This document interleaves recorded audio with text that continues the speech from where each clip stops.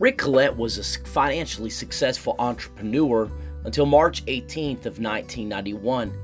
He had been the president of the Brookstone Company, a small mail-order business that had transformed into a national retail leader selling products for craftsmen.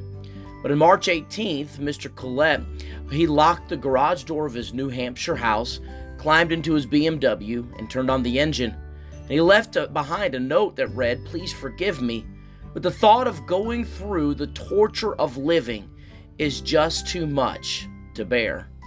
See, many successful entrepreneurs and people in life today have a fear that they won't be able to reproduce or sustain earlier achievements.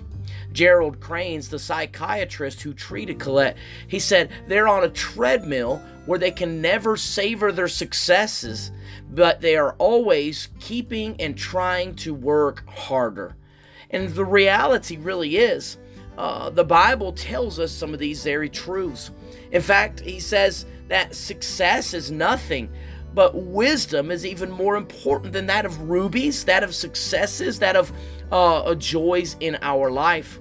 The truth is, many Christians feel this same way. You may even feel that same way today, that only through success can you find true joy. You think that only by keeping and working harder for the Lord that you oftentimes forget the purpose of a relationship with the Lord and forget to spend time with Him. It says this in Proverbs 8, verse number 32. "Now therefore hearken unto me, O ye children, for blessed are they that keep my ways. Hear instruction and be wise, and refuse it not. Blessed is the man that heareth me, watching daily at my gates, waiting at the post at my door. For whosoever findeth me findeth life, and shall obtain favor of the Lord."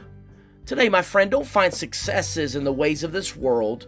Find success in the only way we can, through following after the truth of the Lord Jesus Christ in our life. You may be today in that place where you feel like it's torture for living another day. Then live your day differently than you've ever lived it before. Live it sold out for Christ. My friend, this is Pastor Nick Keller with today's Minute to Mold message. God bless you.